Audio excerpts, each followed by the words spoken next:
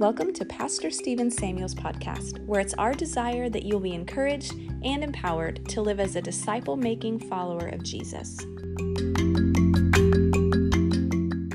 So we're going to talk tonight about the discipline of hearing God's voice. And the reason I call it a discipline is because it takes sometimes regular, intentional, taking out time to hear God's voice, even when you don't get an emotional mountaintop experience every time. And what I mean by that is a lot of time we associate a successful time with God when God speaks and we have this incredible epiphany or great emotional experience. But really, to have that level of expectation every time you meet with God is going to lead to a lot of frustration and disappointment. But if you go in every time when you meet with the Lord just to hear His voice and just to obey, you're going to find there's going to be a consistency in your life, a strength that comes in where you're able to hear God's voice amidst all that's going on in life. Especially in Pentecostal circles, we tend to get really excited about hearing God's voice and we want to have a pep rally every time.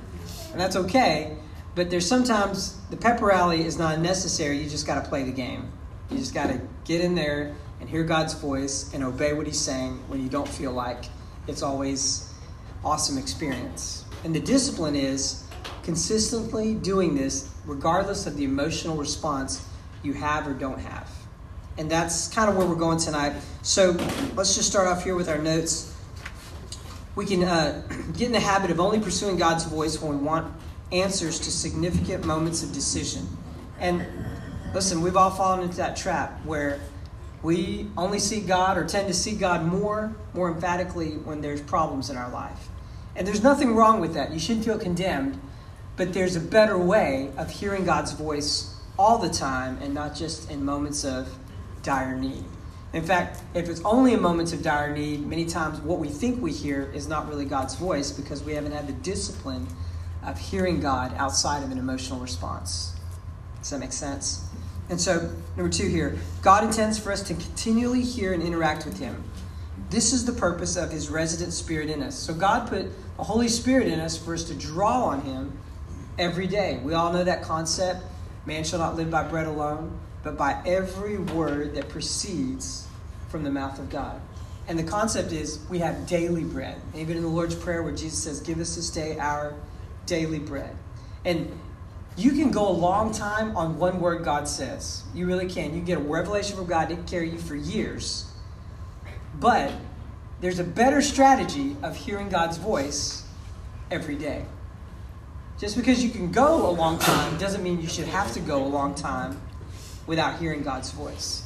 It's like, how many of y'all have great Thanksgiving dinners? Right? Great. Sometimes they're so good you're still talking about them at Christmas. How great Thanksgiving was. But even though the memory is residual, the sustenance is not. And many times that's the same way with God's voice. Even though the memory of God's voice at one specific time is residual, you can't sustain on that one testimony for the rest of your life. You have to daily hear God's voice. A Spirit-filled life literally implies a life led by hearing and obeying the voice of God's Spirit within us.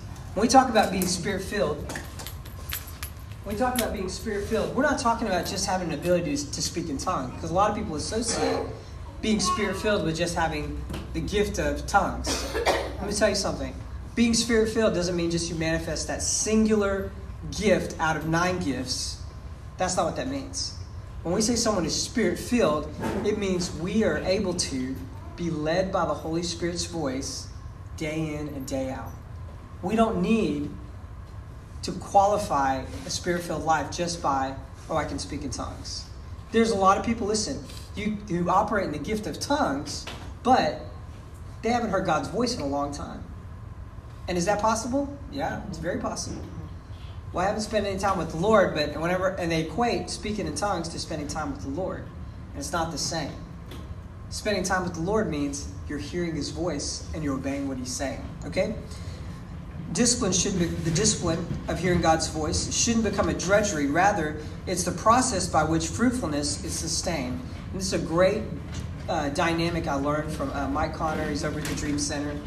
And he talks to the guys that come into the Dream Center very Most of the guys are coming in a rehab program, whether it's off of alcohol, drug addiction, those kind of things. And when they come in, first few months, he says, no matter how good they're being in their discipline of seeking God, it just seems like everything starts falling apart. And he has to tell them, listen, you're reaping the seeds you planted before you got here. So you planted seeds of no discipline, spending all your time and money on things of the flesh. And it takes 2 or 3 months, those seeds sprout up and they become fruit. And guess what happens after a while? That fruit comes in manifests in your life, and then you're chaotic and things don't happen, and stuff starts falling apart, relationships falling apart. But he tells them in the midst of that chaos, you start planting seeds of good disciplines, spending time with the Lord, being at church, hearing God's voice, prayer, those disciplines. And what happened is, after 2 or 3 months, guess what happens? The fruit of that discipline starts showing up. They feel better about themselves. They're breaking off addictions. And then even guys, it's funny because he'll tell me this. There's been guys that'll get in the program, and the moment they start seeing fruit, they leave. They're like, I got it fixed. All the problems are done, right? And they leave, and everybody that's still in the program looks at them and thinks, as they're out there in the world, and they're finding jobs, they're having success finding apartments, and they're being fruitful, and everybody in the program is like, well, why don't we all leave? And Mike says, just watch. They're reaping the fruit of what they sowed here. And 7, 8 months down the road, guess what happens? They start reaping the fruit of leaving the program, right? Listen, I wish I could tell you it's a microwave process. But discipline is like farming. It takes time. If you started today the regular discipline of hearing God's voice, you're not going to reap it tomorrow. You'll reap it 4 months down the road. And then you have this constant, steady ability of hearing God's voice, but you won't feel confident and constant and steady in what you hear until you're doing it for 3 or 4 months. I mean, we see that parallel in agriculture. We see it even in working out. I know all you guys are workout buffs, right? I see a workout t-shirt there, right? Planet Fitness. Listen, when you work out, you don't see the results right away. What you immediately see is you are sore and you don't want to do this anymore, right? A lot of pain. But you push through the pain because you know the results at the end is you will feel better. You will be healthier, right? And so I'm telling you, this discipline that I'm talking to you about tonight of hearing God's voice, you're going to have to push through the hard season.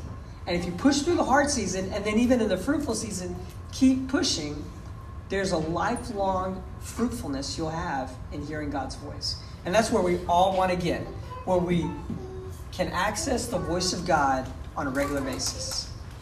We can hear God's voice every day, whether the hurricanes are coming, ice storm is coming, COVID is coming. No matter what's happening, we can hear. We're not fasting and praying because we haven't heard God's voice for months and now we need an answer, right? So that's the reason we need to be disciplined. The last thing, meeting with God daily is a good idea, but there's a difference between the traditional ideas of quiet time and meeting with God. It's the principle of stewarding. That's the difference. Now let me differentiate, because I have a little typo there. Let me differentiate.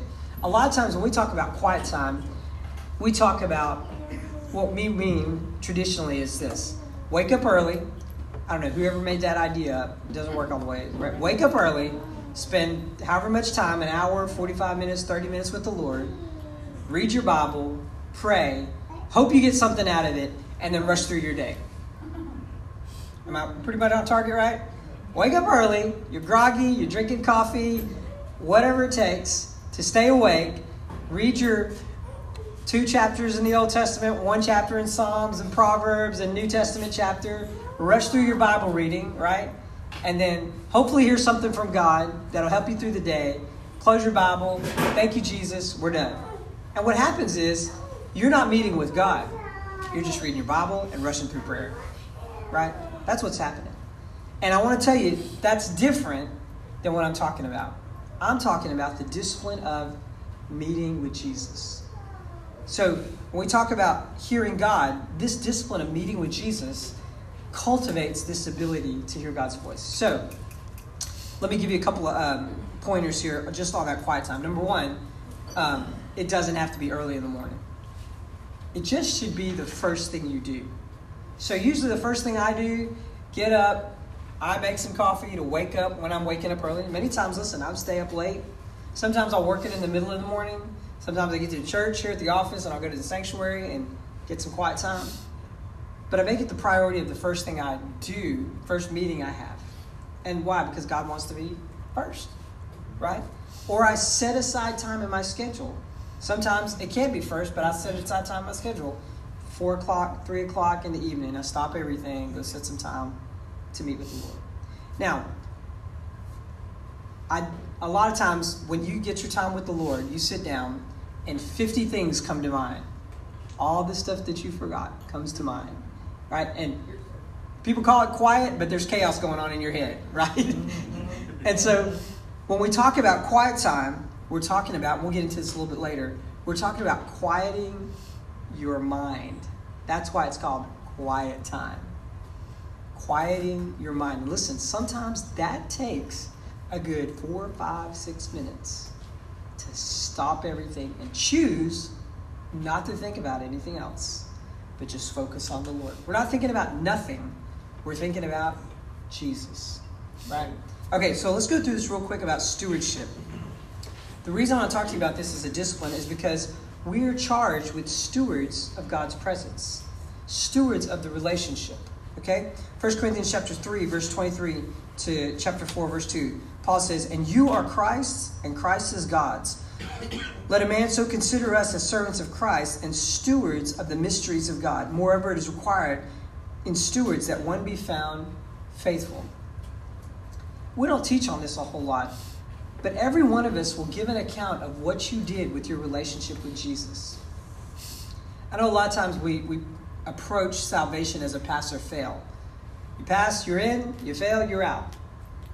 And as simplistic as that could mean, the scriptures point to us to another standard of every man will be rewarded according to his works. So if I've served the Lord for, let's say, 20-something years now in my life, and I've not cultivated an ability to hear God's voice, then I've been a bad steward of my relationship. And there is an accountability for that in this life and in the life to come. Peter says it like this: "How shall we escape if we neglect so great a salvation?" You're just not saved to go to heaven. You're saved because God needs someone to work through to redeem the world. And if you think it's just about you going to heaven, then you've got a salvation that's primarily focused on your security in eternity and nothing more. And that's a dangerous place to be. Well, yes, I got saved because I don't want to go to hell. No brainer. So did everybody else. But you're not saved just from hell. You're saved for a purpose outside of your personal eternal security.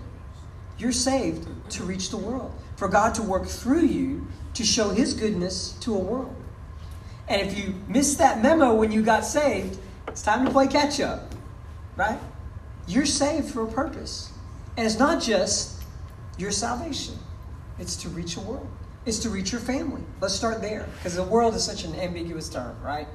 Reach the world. What does that even mean? I don't even know. Okay, let's start with your family. A lot of people, well, I can reach anybody but my family. But you know what? It starts with your family. Because once you win those guys, everybody else is easy. Right?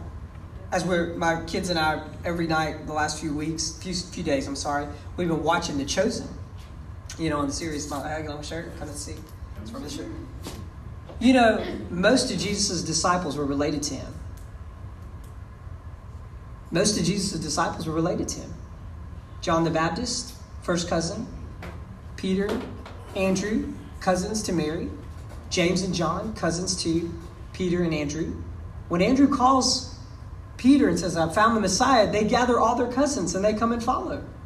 In fact, it's believed, not directly linked, but associatively, all the disciples were related except one. You want to guess which one? Judas was not related. He was from the north. The rest of them were all from the same little community of Galilee. They were all family. And so when Jesus shows up and says, "Follow me," they know who he is. It's not like he was a stranger. They all watched him for 30-something years. And so The reason I'm telling you that is when salvation happens in your life, it should be the most prominent, the most evident to your family. The people right around you. And because it's the people right around you, guess what? When you're reaching them, and I'm not saying you should feel condemned if your family's not saved. What I'm saying is the impact of your ability to hear God's voice should hit there first. Whether they receive it or not, it should hit there first. And when it hits there, here's what happens. You are stewarding the salvation you have well. You're stewarding it well. God puts it in us to reach the lost. It starts where? At home. I know a lot of people quote that passage in the book of Acts, where Jesus says, begin in Jerusalem. And they say, well, Jerusalem's, your home place. Well, it wasn't home for the disciples. Home for the disciples was Galilee. So what was he saying? Start where you're at, which is a great encouragement to us. Because if you're like in this room right now, some of you have been saved for a long time, and you're like, well, where do I start? Right where you're at your house, where you live, the apartment complex you live at, the neighborhood you live in. Start right there. Start in Jerusalem. The disciples started from the upper room, literally where they were standing, telling people about Jesus. In fact, it became so prevalent, they never left Jerusalem. They stayed there for 10 years until persecution drove them out of Jerusalem. But you start where you're at. Okay, 1 Corinthians chapter 3, verse 19 through 20. He says, or do you not know that your body is the temple of the Holy Spirit, who is in you, whom you have from God, and you are not your own? For you were bought with a price. Therefore glorify God in your body and in your spirit, which are God's. And I put that passage in here to let you know, you don't belong to you.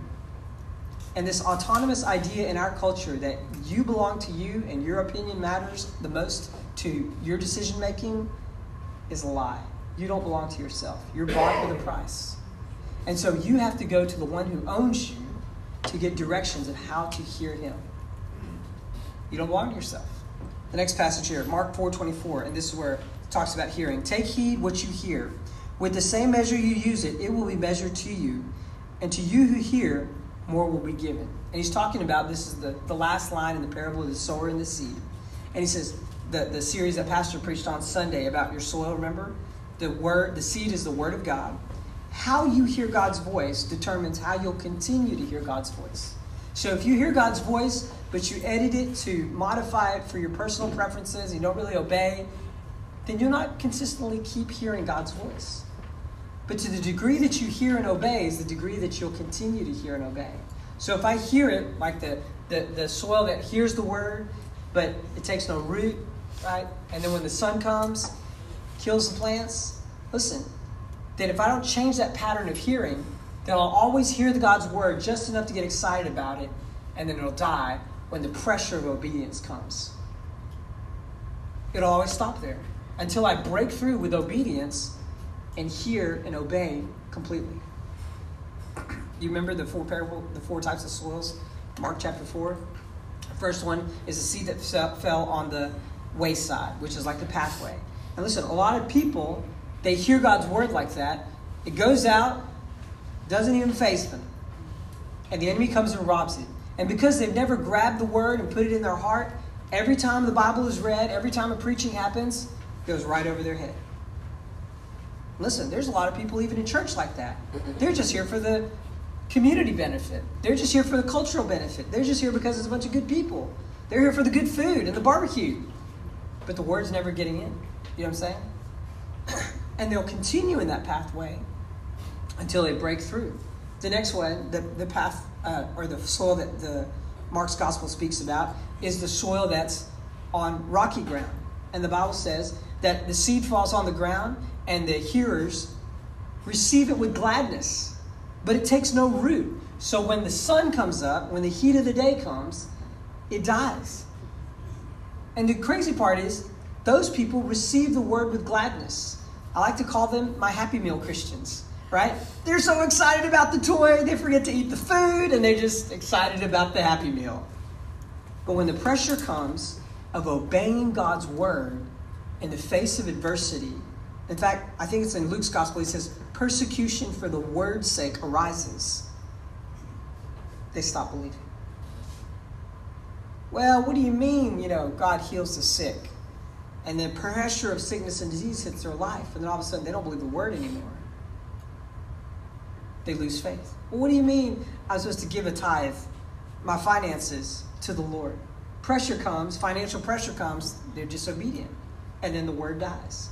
The third type of soil is the one, the Bible says, the cares of this world, right? The soil goes into the ground and the weeds choke out the word. And he equates the weeds to the cares of this world, right? The lust for power, money, influence. Those desires kill the ability to hear and obey God's voice. And when someone starts down that pathway, they'll receive God's word, but every time success will derail them, or the lack of success will derail them. The word of God will come in, but it just takes a little bit of stress from the outside. Good stress, bad stress, whatever stress, and then they turn from hearing God's voice. Now the last soil, which is the good soil, they receive the word with gladness. That's what Luke says. They receive the word with gladness, and then they obey it, and then they produce some 30, 60, and 100-fold return. What does that mean? I receive God's word, I hear it, I obey it. That's the difference between the last seed and the other three. We hear and we obey. Okay? Now, go to the next passage here with me. Next point here. There's a long-term effect of knowing how to access God's voice. And I can't overemphasize this, and I really will tell you, you won't grab this until you start experiencing it, the long-term effect of hearing God's voice. Now, let me tell you, especially now in our culture, it seems many in the church, outside the church, are overrun with fear. What is going to happen in the world? And I'm telling you something very simple, but yet very profound. Fear is always going to rise up when there is a deficiency of God's word going in your heart. You, as a student hearing God's voice, should know what is going to happen because God is regularly speaking to you. And if God isn't regularly speaking to you, somebody else is regularly speaking to you. Media, the voice of tradition, the voice of whomever. There's a reason we challenge you from the pulpit, shut off all the other voices. It's not because, they're evil people and stay away from them. It's because whatever you're listening to the most is going to cultivate your belief system in your heart. And if you don't have a regular diet of hearing God's voice every day, whether it's reading the scriptures, spending time with the Lord, listening to teaching of God's word, fear is going to creep in. Because everyone else is listening to the voice of other shepherds. Shepherds of politics, shepherds of finance, shepherds of cultural norms, shepherds of whatever. Everyone's listening to all those other shepherds leading their train of thoughts. And you're supposed to be listening to the shepherd, Jesus. Yeah. When you're listening to his voice, fear has no place in your thinking. You know that Psalms 91, the Lord is my shepherd. I shall not want. Only when God is leading your thought process, because you're constantly hearing his voice, will fear be eradicated from your life. I think it was, I want to say it was Bill Johnson in his book that he wrote called Strengthen Yourself in the Lord. He talks about there's a place of maturity, and I want you to listen to this. There's a place of maturity in the life of every believer where no matter what happens around you, you're confident in who you are in Christ and what God is doing in you and through you. Confident. It's where you have this wall, if you will. Huge wall. And the enemy's lies can hit the wall all day long and you never feel it because you're inside the wall. You know, we don't have this concept of armed cities. But back in those days, when Paul speaks of strongholds and high places, the idea was this. A stronghold or a high place was a city on top of a hill. And on top of that hill, the city had a wall around it. And we're not talking a wall a couple of feet wide. We're talking a wall wide enough they could drive chariots on it. That was like 12 feet, 13, 15 feet wide. Right? Concrete wall. Not concrete, cinder block kind of thing walls, right? Stone hewn walls. You shoot an arrow at that wall, the person on the other side doesn't even hear it hit the wall. You know what I'm saying? They're not panicking that arrows are being shot. The walls are so high, nobody can shoot that high. Right? And if they do, definitely not with any accuracy. But that's how our spiritual life is to become. That the more of God's word that we know and put into our heart and meditate in our thought process, and that's the key, we're meditating on God's word so much that even when the enemy throws a lie out there into your thoughts, it has no effect. Because you know that you know that you know that you know this is God's voice, this is God's will for my life, and this is God's word for all of us. There's a solid place of security. Jesus gives that clear definition of what that wall looks like in Matthew, where he says, whoever hears these sayings of mine and does them, I will liken him to a wise man, built his house upon the rock. And when the rains descended, the floods came, and the floods they rose and they beat on that house, it did not fall because it was founded upon the rock. We know that parable. But the truth is, many of us want Jesus to bless our house built on sand, where we hear his words, but we're not doing anything. And if we hear his words and we're not doing anything, then when the persecution or the pressure of life hits, rains descending, floods, everything rises, guess what happens? The house will fall. And that doesn't mean your salvation is destroyed. It just means your sustainability through hardship is destroyed. You begin to question God's love for you. You begin to question your salvation. You begin to question, is this God's will? And then you start making up crazy theology. Well, maybe God used this sickness, or maybe God's trying to teach me a lesson through this horrible things. How does that happen? You weren't built on the rock. A sustained relationship, long-term ability to hear God's voice. There's a long-term effect of knowing how to access God's voice. Go to Psalms chapter 32. Verse 6 with me. It says, for this cause, everyone who is godly shall pray to you in a time when you may be found. Surely in a flood of great waters, they shall not come near him. This is a unique little phrase, and you can go back and read the whole passage. But God always gives us windows of opportunity to access him before drama hits our life. Let me tell you that again. There will be times in your life, and if you can think back in your life, before you had chaos hit your world, you can probably remember God began speaking to you, I need to spend some time with you. I need to spend some time with you. What is he doing? He's trying to reach you before the problem does, to sustain you through it. Many times, God will give you a prophetic word. God will give you an experience with him that says, hey, come spend some time with me. And you're like, God, why? Everything's going so great. You know, we can meet next week. You don't know what's coming next week. And he's trying to sustain you in a time when he can be found. And that doesn't mean God can't be found. It's just your ability to find him gets diminished when tornado touches down. You know what I'm saying? When the tornado touches down, then you're in trouble. So you need to be able to find him when it's peaceful. When everything's going right. That's when you need to really press in and say, I need to know how to navigate his voice, hear his voice. Watch what he says. Surely in a flood of great waters, they shall not come near him. And then he says, you, talking about David talking to the Lord, you are my hiding place. You shall preserve me from trouble. You shall surround me with songs of deliverance. I will instruct you, God speaking, and teach you in the way you should go. I will guide you with my eye. Do not, that's a warning to us, do not be like the horse or the mule, which have no understanding, which must be harnessed with a bit and a bridle, else they will not come near to you. Many sorrows shall be on the wicked, but he who trusts in the Lord, mercy shall surround him. That concept again of a wall, right? Mercy shall surround him. Be glad and rejoice, O you righteous, and shout for joy, all you upright in heart. Here's what he's saying. If you find God in those times when he can be found, when chaos hits, floods of great waters hit, guess what will happen? You'll know how to find him. The best time to learn to hear God's voice is when you don't have problems.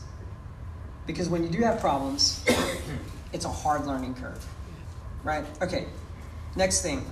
Not only is hearing God's voice, the discipline of it, have a long-term effect, but the second thing, you have to still your heart to hear God's voice. And this is really, really, really important. stilling your heart.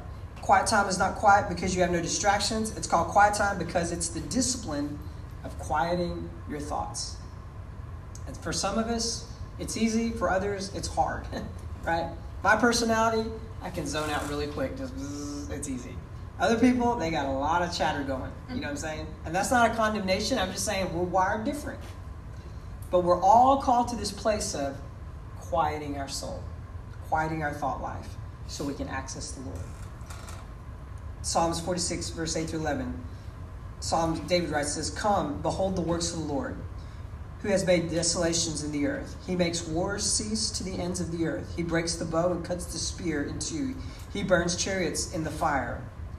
Be still and know that I am God. I will be exalted among the nations. I will be exalted in the earth. The Lord of hosts is with us. The God of Jacob is our refuge." Listen, all this stuff that's going on around you, you won't be able to discern, is this the Lord? Is this not the Lord? Until you can still yourself and hear. Let me tell you the best time to still yourself: when the kids are asleep, right? Early in the morning, late in the evening, when you can turn off your phone, turn off your devices, and still your thoughts. A little trick I learned from Joyce Myers, one of her books, was when I'm getting time with the Lord, all those thoughts start coming up. Hey, you forgot to do this. You forgot to check this account. You forgot to balance this. You forgot to go here, talk to this person. I just have a little notepad, and I just write it all down. Just little write names or ideas or thoughts. I just keep writing it all down, and I'll get to that later, and I'll get to that later. And then pretty soon, all that stuff's going to run out. You'll get to all that later. Not think about it right now. You just write down to think about it later. And guess what you can do? I'll take care of that later. I'm going to focus on this right now, spending time with the Lord. Here's the beauty of being still. You can remember many times what God said to you before when you're still with Him in the moment. Listen, sometimes God speaks to us for years before we get the message. Not because He has an inability to speak. It's because we haven't settled ourselves to listen. Journaling is another great way you can still your thoughts. You'll be amazed how much you remember if you write it down, right? And so being still before God is usually the first step in getting in His presence and hearing His voice. Engaging God's presence begins with worship. And I think in Revelation, John refers to this as the key of David. It's worship. Let me tell you what I mean about worship, because a lot of times when I talk to people about worship, they think, well, I'm not a musician, I don't play any instruments, or maybe I am a musician, and when I play instruments, people die, and that kind of thing happens, or cats crawl up the wall, and it's not about your skill, right? God's not going to be impressed with how good you sing or how good you don't sing. Worship is a changing of your affections of your heart. So many times, when I'm getting into God's presence, and I've had that time set aside, I go in, I just worship. Me and God singing. Usually it's just a quiet song that I can hear and nobody else can hear, locked up in my office. It's not for performance, it's me singing to the Lord. And here's the deal. You don't have to have any skills to do that. You don't have to have any skills. Don't even try, because He's laughing if you're trying. You know what I'm saying? Like, it's not even funny. Just you sing to the Lord. Now, if you have skills, awesome, go at it, right? Pull out the guitar, the banjo, whatever you got. Go to town. But even in that, I know, because I play guitar, you can get caught up in the skill of playing and stop worshiping, right? And so that's why I really encourage people, don't do anything, just sing. Turn on a song, YouTube, video, whatever, podcast, iTunes or whatever, and just sing to the Lord. And you sing to the Lord. Let me tell you why. It's worship. You're worshiping the Lord. He is really God, and you're really worshiping Him. We don't have to make this too mechanical. You worship the Lord. It's interesting. I heard Robert Morris teaching on this the other day, and I always just took it for granted. But many times, I'll wake up with a song in my mind. Anybody else have that experience? Oh, you a bunch of Christians. Here's what's happening. The Lord is telling you how to get in His presence that morning. Take that song and go spend time with Him. It's the key of David. He's telling you. So whenever I hear a song, when I wake up, my wife is, putting up with my humming or whatever, I'm singing. What I'm registering is this is how God wants me to worship him today. And so I'll find the song on my phone or whatever, and I'll sing. Me and Jesus. Sometimes and a few other people that can hear it, right? But I'm just singing. And it's what he wants to hear from me. And then when I go into my quiet time, guess what song I have? The one he put in my heart, right? And the song that he puts in your heart, listen, it may have profound revelation in it. It might be just a song that you're singing to him, right? I would even dare say sometimes it's not always Christian songs. Sometimes it's just love songs. Old country song came up out of nowhere. I'm just singing it to Jesus, right? I know some of you think I'm a heretic for that. It's okay, right? Amazing Grace was a bar song before it became Amazing Grace. Go deal with that one, right? So I'm telling you, God will put a song in your heart.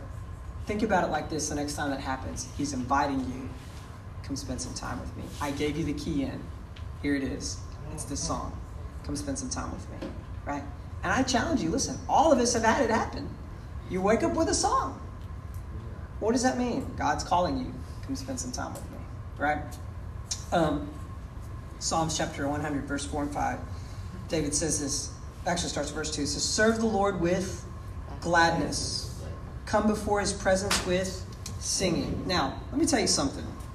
We're going to kind of pick this one apart because we're talking about the practice of the discipline of getting into God's presence. A lot of times we wait for feeling like I need to spend time with God. Right? I don't feel like it's the right time. I need to feel like, and listen, your feelings are not the Lord of your life. You need to take control of your feelings and tell yourself, I'm going to feel right now like I'm going into God's presence. And you have to take control of that. Not in an aggressive, ugly way, but just don't wait for the feeling. Do what the scriptures tell you. So he says what? Serve the Lord with gladness. Do you know you can make a choice to be glad?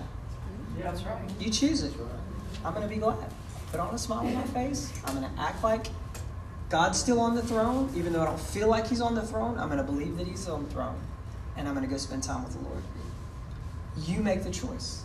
If you wait for the feeling to come, sometimes all it takes is a bad dinner the night before and one yelling kid, and you're out of the feeling, and the enemy's got you trapped in waiting for a feeling for days. Right? I don't feel like it. That's the time you need to go the most. Choose to be glad. Choose to, and listen, it's a maturity step to tell yourself how to feel. Right? He says what? Number one, serve the Lord with gladness. I'm going to be glad. I'm going to go into the house of the Lord. I'm going to go spend time with the Lord. The next thing he says is, come before his presence with singing. Now, let me back up here. Notice the first word there. He says what? Serve. Now, this is not the whole psalm. This is just a section we picked out. Many times you can open up and access God's presence by serving people. And listen, I'm not telling you that because we're going to have this sign-up list at the end for you to come serve. But I'm going to tell you what uniquely happens when you serve. You get in touch with real needs of real people when you serve. And sometimes we can live in a bubble, especially when everything's going around us, when we've been serving ourselves and enjoying all the benefits of a good life, and we're not giving of ourselves to other people. We lose touch with the reality that they're hurting people. Serving others brings down that bubble really quick. It'll pop the bubble of being sheltered in the goodness of God many times. I shouldn't say that. It pops the bubble of you experiencing only God's goodness for yourself. When I serve other people, I come face to face with real life problems, and then it drives me into God's presence for them. Serving the Lord with gladness. Listen, you serve people with gladness, but you're really serving the Lord. Because sometimes serving people doesn't make you glad, but you know that you're doing it to the Lord, it makes you glad. Sometimes the hardest thing to get believers to do is to serve other people. We'll give missions money to other parts of the world, right? We'll do as many raffle tickets as we can do.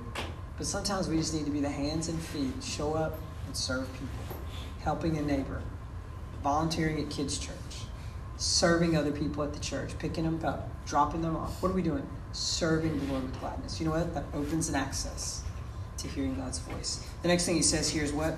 Come before his presence with singing. We talked about singing, right? Doesn't mean you have to be a professional. Just sing, right? And listen, sometimes you can sing yourself into God's presence. Many times. Because he's telling you how to get there, right? Know that the Lord, he is God. It is he who has made us and not we ourselves. We are his people and the sheep of his pasture. This is the part we want to look at. Enter into his gates with thanksgiving, right? Enter into his gates with thanksgiving, right? It means exactly what it says. I have to tell God many times, Lord, I'm thankful for this. Now, this is not a step-by-step thing. Any one of these at any time will open your heart to experiencing God's presence. There's so many times I'm walking through my house today, and we've been in my house how many years? 5 years? 6 years? I don't know. And I'm thanking the Lord for my house. Lord, I thank you for this beautiful house we have that got flooded in Harvey and then got rebuilt again. And then we were able to rebuild it. And you provided everything for us. I'm thanking the Lord every time I walk through my house. And there's just thankfulness in my heart. I'm thanking the Lord for my house. I thank the Lord for my lawnmower while I'm cutting my grass because I don't have a push mower. I'm on a little ride lawnmower, you know what I'm saying? A little faster. I'm thankful. And I know we laugh at it. It's fun. But listen, those are things that as I'm doing those things, working, and I'm being thankful for the tools I have, what am I doing? I'm already engaging God's presence. I'm entering into his presence with what? Gladness, singing, thankfulness. Sounds like a typical day for me cutting the grass right there. Right? Gladness, singing, thankfulness. Simple. But what am I doing? I'm opening my heart to hear God's voice. The next thing he says here, enter into his courts with praise. Now, thankfulness, the difference is this. Thankfulness is thanking God for what he's done and for who he is to you, as in the receiving end. Praise is just saying, you're this. You're worthy. Praise is just telling him who he is, in spite of what you've gotten or not gotten. And there's a shift that happens when you go from thanking the Lord, which is really awesome, for what he's done for you, to just praising the Lord. And that's really where worship kicks in. Like you start entering into the realms of where God's manifest presence gets. Praise. But it's somewhat of a process. Gladness, singing, thankfulness, and then we praise. Then you begin to encounter who he is, and then listen, the angels around his throne are not thanking him for wings. They're just blown away by him. They're praising him. Praise, and into his courts with praise. And notice there he changes the architect, if you will, architectural structure there. First he says, enter his what? Gates with thanksgiving, and then into his courts with praise. Now, courts are not the same thing as churches. Courts are where things happen. Judicial decrees happen. When you begin to encounter God's presence and praise, then you begin to say what God wants to say, and you're in the courts of heaven. And things begin to shift. Bondages are broken off of people's lives. Addictions are broken off your lives. When you're praising God, and God begins to show you who he is, then you can start putting those petitions before him, and things start happening. Okay?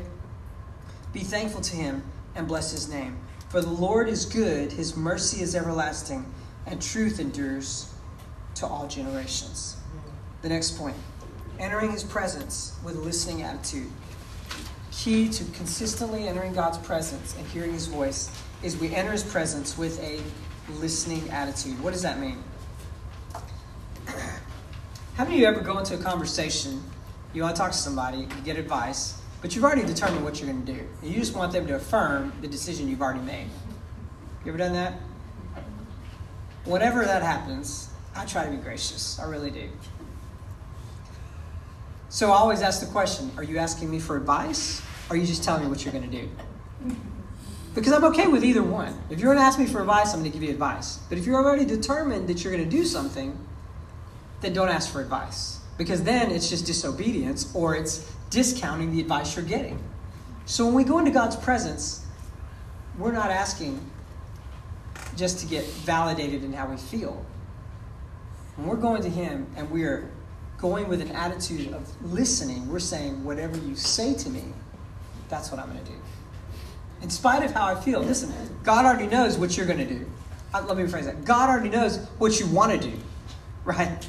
You're hoping he gives you a better idea. And then on top of that, you should be committed to obeying his better idea. And I'm not just talking in broad strokes of like deep, intense decisions. Even little things.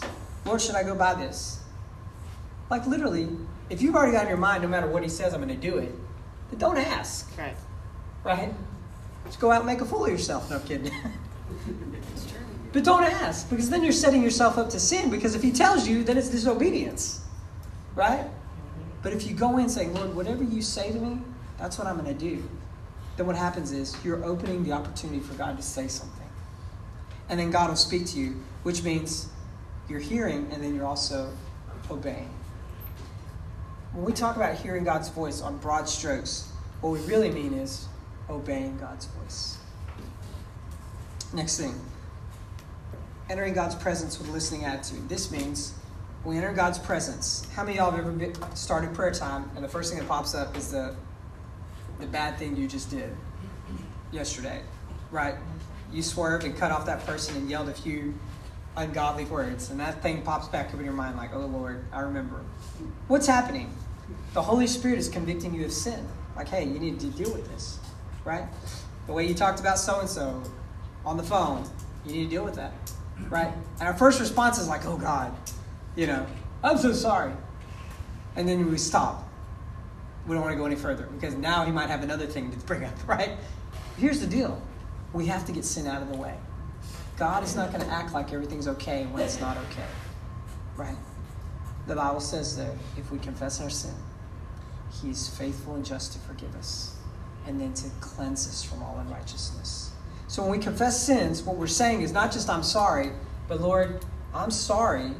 I should not have done this, and how am I going to change this? And we wait for direction. Because when there's conviction of sin, there's always a direction of how to fix it. Whether it means changing your attitude, repenting to somebody, restoring something that was broken or lost, God gives direction. How to restore what's been broken. You're not earning forgiveness. You're restoring a relationship. So if sin comes up, or I wouldn't even say just sin, if issues come up that God wants to deal with, you have to deal with those because they will become a barrier to you hearing God's voice. It'll be like trying to hear God's voice in a loud room with all the music and everything going. You have to go turn all the music off, all the distractions off before you can clearly hear. And listen, unforgiveness is a loud noise in your head. Anger, bitterness, that's a loud noise in your head. Carnality, those things that are works of the flesh, they're loud noises in your head. And they will keep you from clearly hearing. You might be hearing God's voice, but clearly, no, you're not. And so we have to get sin out of the way, which means what? Quick conviction. As the Holy Spirit convicts. Now, don't go start digging for sins. You know what I'm saying? Like, what sins have I possibly committed? That's a never-ending pit, right? But as the Holy Spirit convicts, then we do what? We ask for God's forgiveness. We confess our sins, which means what? We say the same thing about our sin that God says. This is wrong. And I'm agreeing with you, Lord, this is wrong. And I'm going to correct this. And all of a sudden, the Holy Spirit can move to the next point or move to the next phase of speaking to you. Listening to obey, we talked about that. And the last thing, as we're engaging God's presence, is we are thankful for him speaking to us. Now, let me wrap it up here. We're almost done. Hearing God's voice is not a one-time event. It just doesn't happen once a day in the morning during your quiet time or during your time of spending time with the Lord. It should happen all day long. In your thoughts, the Holy Spirit is always there, asking you to invite him into the conversation. Right? Asking you to invite him into the conversation. It's always fun. I drive down I-10 all the time, and I'll drive by and I see people talking to themselves all the time. Of course, most of them are probably on the phone, but I'm sure there's a few of them, they're just talking away at themselves. They're in a conversation, just having a good old time. There's nobody else in the car, just them. You know what I'm saying? Listen, that's great. God wants to get into that conversation with us. Here's the unique thing about the new covenant. God shapes our thinking by simply talking to us. Jesus said to the disciples, the words that I speak to you, they are spirit and they are life. When God speaks to you and you're hearing and obeying, it begins to shape the way you perceive reality. He wants to be in that conversation, but you have to set the time to get in his presence and seek his face. Let me get a couple more thoughts out, and then I'll give you some time for some questions. Some people say, well, Stephen, should you spend time with God every day? Yes, absolutely. Every day. But what you might consider, though, is yes, you're spending time reading the scriptures every day, praying every day. But there should be at least 2 or 3 times in your week where just you are getting with the Lord, and that's all you're doing. You're not preparing for a message. You're not preparing for anybody else. You're not interceding on behalf of the nations. It's just you and the Lord. Him and you. That's it. How often does that happen? I'd love to tell you it happens every day. But for me, it happens 2 or 3 times a week. And it's amazing, the downloads that I get in those 2 or 3 times a week, it's not for you.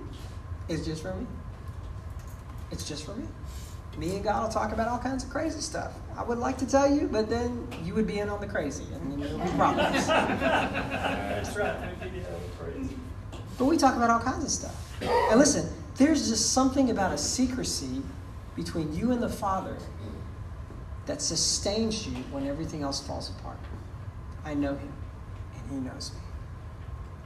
There's a beauty to that, but there's a strength there. There's such a propensity in our culture to post everything that we get from God all the time on social media.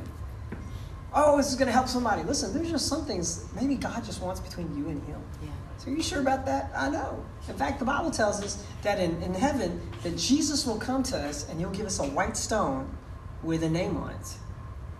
And only he knows, and you know, that name. It doesn't tell us any more than that. Whether the name's about him or it's about you, but it's a secret.